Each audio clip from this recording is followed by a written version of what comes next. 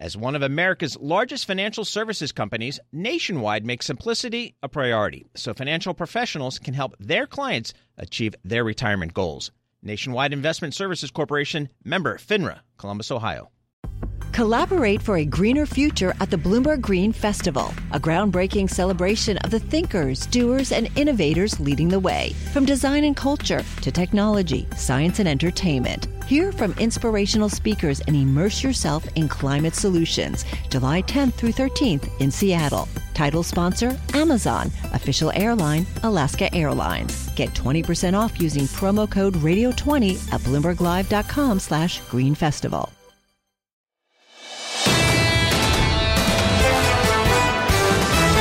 Welcome to the Bloomberg Surveillance Podcast. I'm Tom Keene, along with Jonathan Farrell and Lisa Abramowitz.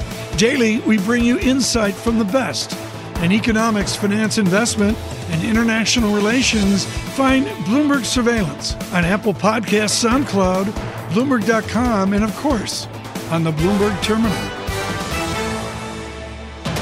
Gilles Moec joins us now. He does come on TV, the chief economist at AXA Investment Managers. He comes to New York too. Gilles, it's great to catch up, sir, as always. There is a view, Gilles, that things are better in Europe. And I'd love a reality check from you. How much better are they relative to what we feared late in the summer? Not much better. I don't think things have changed materially. I mean, what we knew on the energy side, for instance, was that Germany, which is the biggest potential victim of the end of Russian gas supply, that Germany had managed to get its consumption of gas significantly down, actually, in the summer, which means that their inventory position is better than what we could have feared maybe 6 months ago. But again, we knew that already at the end of the summer. Nothing has changed from that side. On the data flow in general, on the fact that we are sliding into recession, all the data flow we've had still goes in the same direction. I mean, if you look at the European Commission surveys, if you look at the messages we get for the bank lending survey, for instance, it is consistent with a slide into recession within the next 3 to 6 months. So that's not really changed. What has changed is that you alluded to this. There was this one lower than expected print for inflation in the US. Market scrambles, depricing what it expects on the Fed. The expected rate differential for the next 6 months between the ECB and the Fed shrinks, and voila, you've got a euro rebounding. I would not read much more than that, actually, into the rebound of the euro. For me, it's an interest rate differential play. That's it. So, Gilles, walk us through your assessment of the inflation backdrop right now and how you think this bleeds into 2023. Well, I know especially 2-3 months ago, it was very unpopular to still use the word transitory because it was a very persistent form of transitory. But it's what we were expecting, that we would see some deceleration in inflation towards the end of 22 and into 2023. The question is how quickly we will get closer to the kind of target as central banks are pursuing. And that's a different question from the fact that it is probably already starting to decelerate. So in the US, it's definitely a labor market issue, and for now, let's say that the data is ambiguous. Our contention is that we will see a slowdown in wages, and that will help take core inflation down by the second half of 2023, even if the first month of next year are going to be tough. But it's a sort of traditional, usual macroeconomic behavior. And you've had a very, very tense labor market. Labor market needs to soften, wages go down, inflation go down. In Europe, it's much more complicated because you still have a very, very significant share of our inflation, which is completely exogenous, which is completely driven by external factors, the depreciation in the euro that we've had until very, very recently, and gas prices, which remain extraordinarily volatile. We also expect a slowdown in inflation next year in Europe, based on mechanical behaviors, the fact that base effects should play in the right direction in 2023, but it's much harder to assess simply because it is not the usual traditional behavior of macroeconomic patterns. We are completely dependent on where gas prices are going to be in 6 months' time, and we've been disappointed before. But on the basis of what we know right now, on the basis of forward gas prices, for instance, we should see deceleration in inflation in 23 as well in Europe. So, Gilles, just to sort of put that all together, are you basically saying you're willing to push against the stagflation case in the United States, but that Europe looks much more likely to be mired in stagflationary types of environments for a longer period of time? Yeah, for me, a key difference between the US and Europe is that to some extent, the US, especially the Fed, is to a large extent in control of the situation. If the economy tanks in 2023 and normally inflation goes down more harshly than what the market is currently expecting, then the Fed can actually slow down its pace of tightening and even cut rates. So there's a measure of control, if you want, on the state of the economy in the US. In Europe, we don't have that level of control because it is not in our hands. And for all the activism of the ECB, the fact that it's talking a lot, that it's acting, it is normalizing its monetary policy. Truth is, and they've acknowledged it themselves, they have very, very little impact, and they know it, on inflation in 23 in Europe. So yes, on the basis of the balance of risks, we have more downside risks in Europe than in the US, I think, or to be more precise, we have less capacity in Europe to get us out of a recession in 23, and that I think should remain reflected in our exchange rate. And for now, we have this sort of knee-jerk reaction to this low October inflation print in the US. I hope it continues, but we've had accidents before. But fundamentally, the problem is that Europe doesn't look as in control.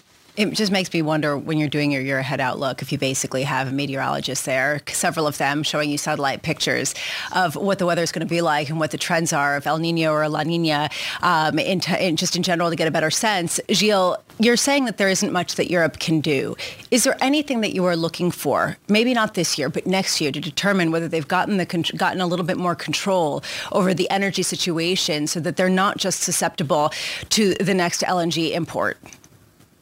There's one. Well, LNG imports is still the key, in the sense that what we need to see in 23 is the emergence of LNG importing capacity in Germany. As you know, at the moment, you have LNG importing capacity in Italy, in France, in Belgium, etc., etc. You don't have it in Germany. They have a project to have a terminal coming out in 2023. That needs to come out. We need to have this LNG capacity in Germany to make us sure that 23-24 is not going to be a replication of what we're going through right now. So that would be definitely positive. Another point, which is probably less discussed, is the capacity of the French nuclear power generation to really reach its potential in 23. That adds actually to the difficulties we have right now. As you know, you've got lots of nuclear power stations in France which have not restarted. There's a plan to restart them gradually over the next few months. We need to see that plan complete by the end of this winter, again, to give us a measure of comfort in terms of electricity generation for 23. So that is less discussed, but I think it's almost as important. Gilles, wonderful to hear from you, sir. A bit of a reality check around the European story from Gilles Moec there of AXA Investment Managers.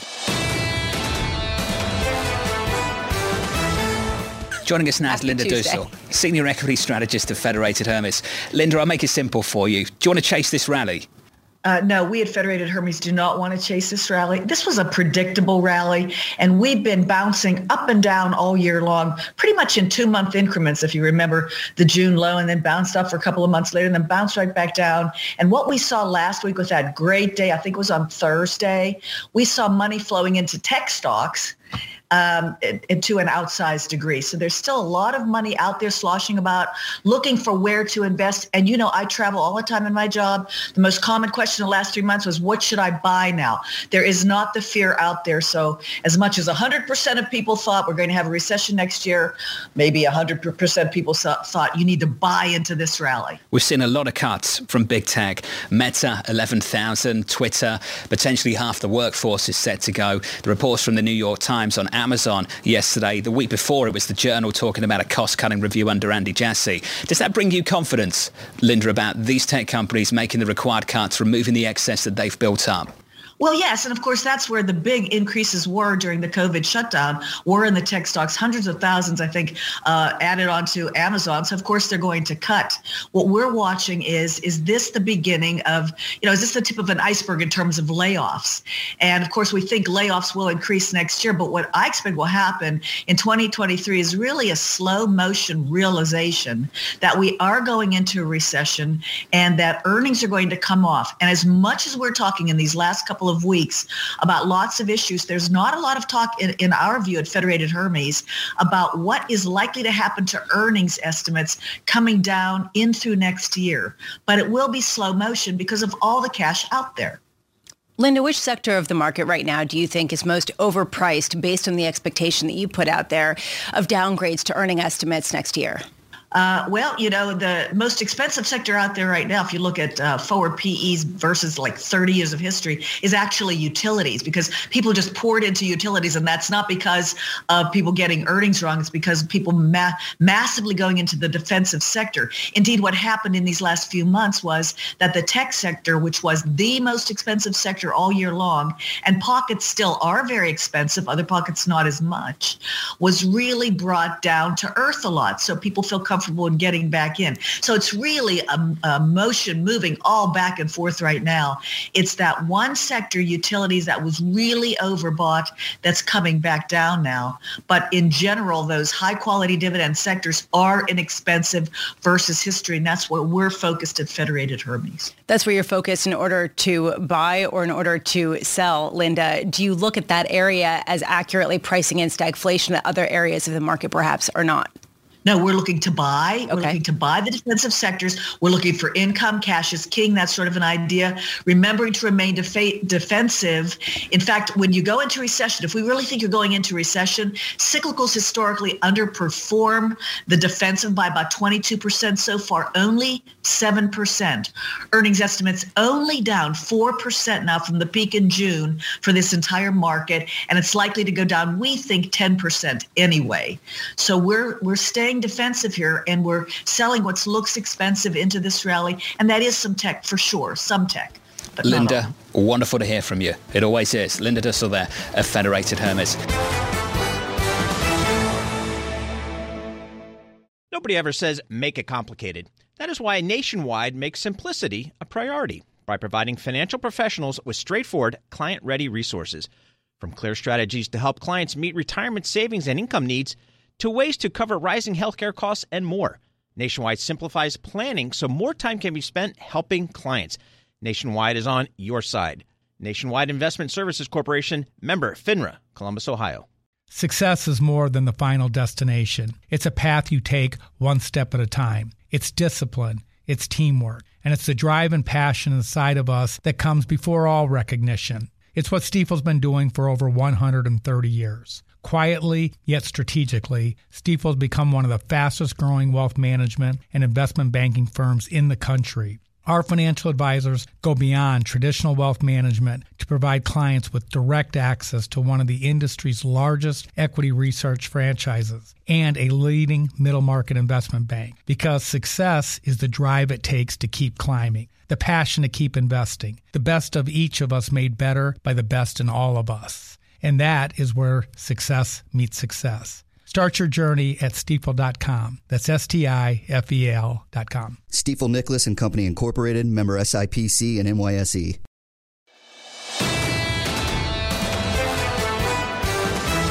Got to head down to Washington, D.C. And just a warning going into this conversation, there's a lot of noise. behind Andy Barr, the Republican from Kentucky and ranking member of the House Subcommittee on Oversight and Investigations. Congressman, you and I were joking in the commercial break. It's the chaos of Washington. If the chaos of Washington returns and that noise comes back, I'll let you go, sir, for sure. You made easy work of Kentucky's 6th Congressional District. Other Republicans struggled. Let's start there. Congressman, what went wrong with the party at these midterms? Well, I'm an optimist. I'm I have a positive attitude. And so however you cut it, and no doubt Republicans are disappointed that the red wave did not materialize. But however you cut it, we made material gains in the House, and it looks like we're on track to taking the majority. In fact, some media outlets have already said we have, in fact, taken the majority. That was the principal objective, even not taking the Senate. What does that mean? It means that they don't give out small, medium, and large-sized gavels. They just give out gavels. And by retiring Nancy Pelosi as Speaker of the House, by having a new Speaker, by having Republicans in charge of the gavels and the committees, it means we set the agenda. We have the ability to exercise oversight. We can put the brakes on the overspending and the threat of higher taxes, and we can exercise oversight over the regulatory assault on the free enterprise system. That's what the market should take encouragement by in this election, is that we do have divided government, even though it's going to be a thin majority. So who would you like to see be the leader of the House of Representatives? Is it Kevin McCarthy? Who would you like to see to be the leader of the Republican Party? Is it former President Trump? No, it's Kevin McCarthy. Kevin McCarthy. No one has done more for the House Republican Conference than Kevin McCarthy in terms of raising money, helping recruit candidates, helping members represent their districts, moving their legislation, assisting them, understanding their districts. So Kevin McCarthy is going to have the votes not only to win his leadership election today, but also become Speaker. Now, look, there's competition, and the great thing about the Republican Party, both in these leadership elections in Congress and I anticipate in 2024, is there will be competition. There is no coronation in the Republican Party. That's the great thing about the Republican Party. We are not an authoritarian party. We are a libertarian party. We believe in free enterprise. We believe in competition and choice. We don't believe in top down. We believe in bottom up. And so competition, iron sharpens iron. That's what makes us better leaders. How important is it to you, Congressman, for President Trump, former President Trump, not to run again in order for Republicans to kind of reclaim that mantle, given the turnout, what recently was the vote in the previous 2 elections?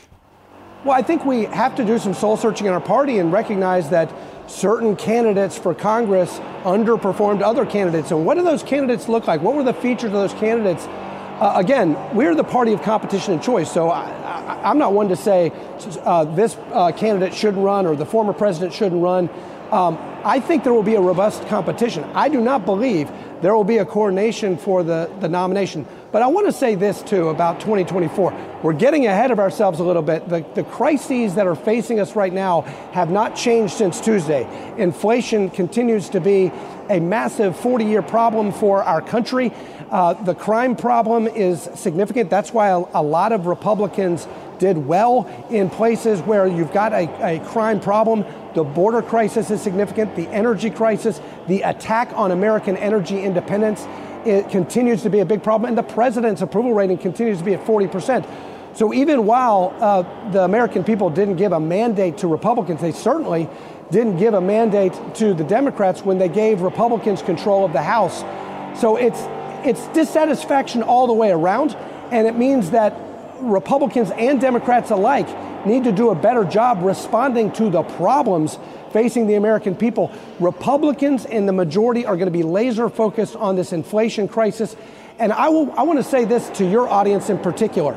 No amount of Federal Reserve tightening is going to solve this inflation crisis. There is a supply side problem as much as there is a demand side or excess demand issue in the economy. And we need to produce and supply more American-made energy in this country to fix the supply side. We need to take off the table the threat of higher taxes and over-regulation, which impedes business investment, impedes the repairs that need to take place in the supply chain. If we don't do that, we are not going to get out of this inflation spiral, and you're going to continue to see aggressive tightening that will disrupt the financial markets. Congressman, you said it. We've got an approval rating for the president in the 40s. We've got inflation at a 40-year high. And still, this is the position that the Republican Party finds itself in. And most people think that speaks to the failure of this party not to secure a bigger majority in the House or any majority whatsoever in the Senate. You talked about soul-searching. So can you be more specific about what that actually means? What do you think? And I'll go back to the question we started the conversation with. What went wrong? What needs to change? What does that soul-searching actually involve? Well, look, again, I'm an optimist. I think to say when you take the majority what went wrong, I think you have to give a little bit of credit to the candidates, the excellent candidates who did win and who did beat incumbent Democrats. And look at those candidates. What was the characteristics of those candidates? Those candidates were optimistic. They believed in America. They were patriotic. They believed in free enterprise as the solution, not the problem. They recognized that the government and fiscal policies and policy errors are why we have this inflation crisis. And they have solutions, and they offered solutions in the form of the commitment to America, to stop the overspending, to produce American energy again, to fund, not defund the police, to make sure we have law and order in our country again, and to secure our southern border, and to say, look, we are a nation of immigrants, but we're also a nation of laws. And I think the candidates that had that positive message were the candidates that had a more divisive message and were only about opposition as opposed to policy solutions. Those candidates struggled.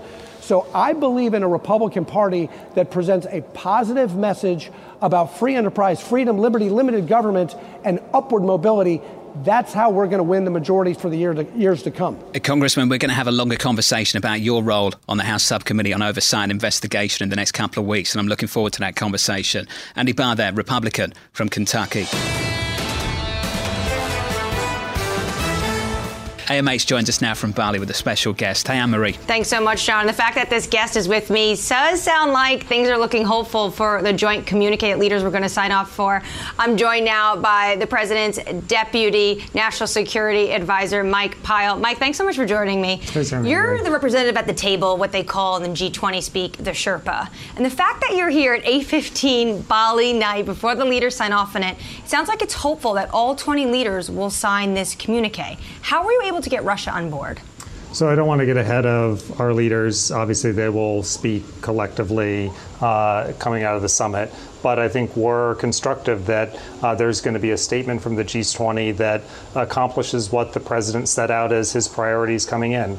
You know, number one, to rally the world to speak in strong language around Russia's war in Ukraine, to condemn Russia, to condemn the consequences of Russia's behavior in terms of its stresses on the global economy, but then also to present to the world an affirmative vision for what an action plan could look like to address those stresses, particularly on vulnerable countries in the emerging world. How crucial was Xi Jinping in China to getting this communique over the finish line?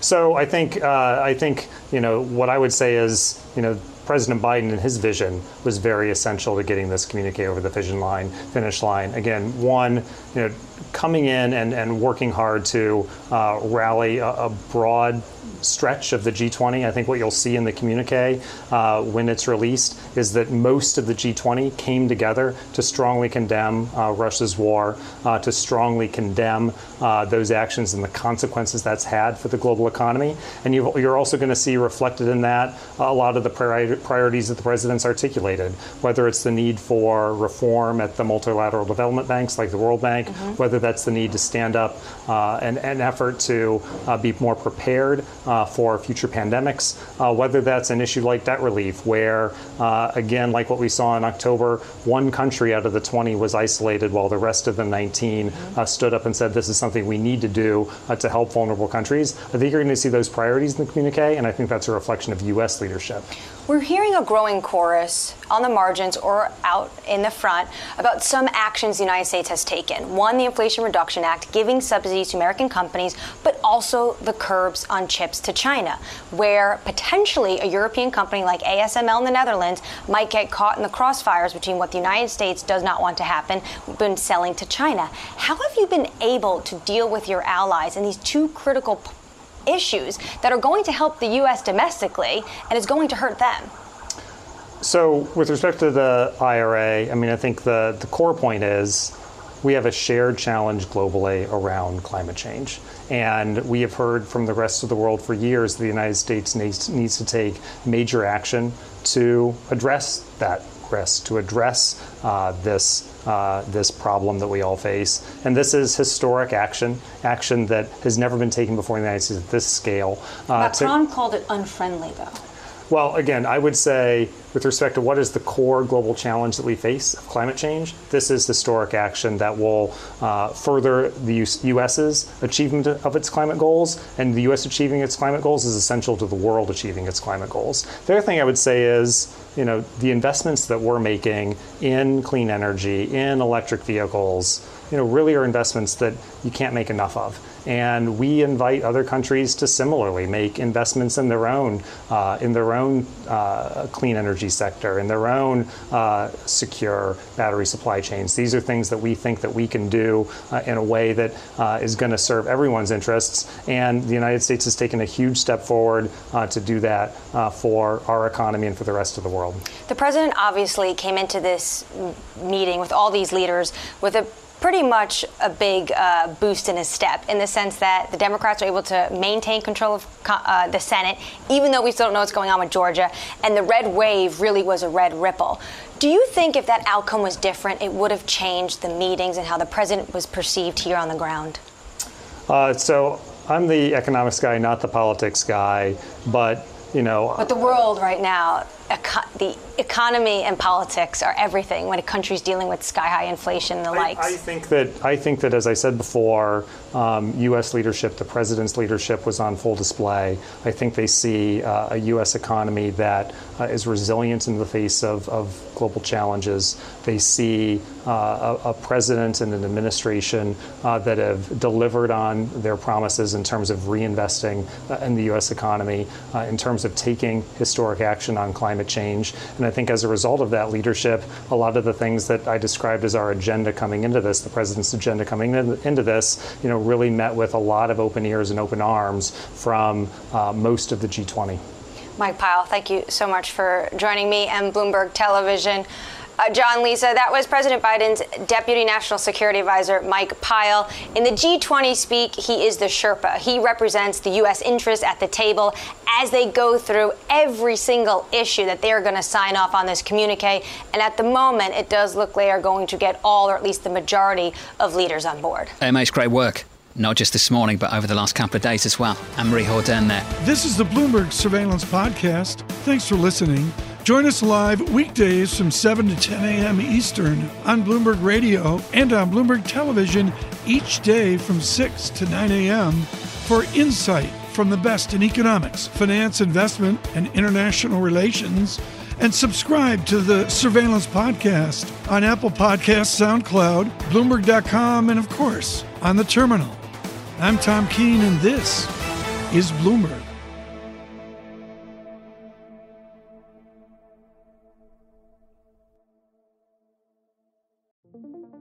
What could you do if your data was working for you and not against you? With Bloomberg delivering enterprise data directly to your systems, you get easy access to the details you want, optimized for higher-level analysis, and financial data experts committed to helping you maximize your every move. Our data is made for more, so you can show the world what you're made of. Visit Bloomberg.com/enterprise data to learn more.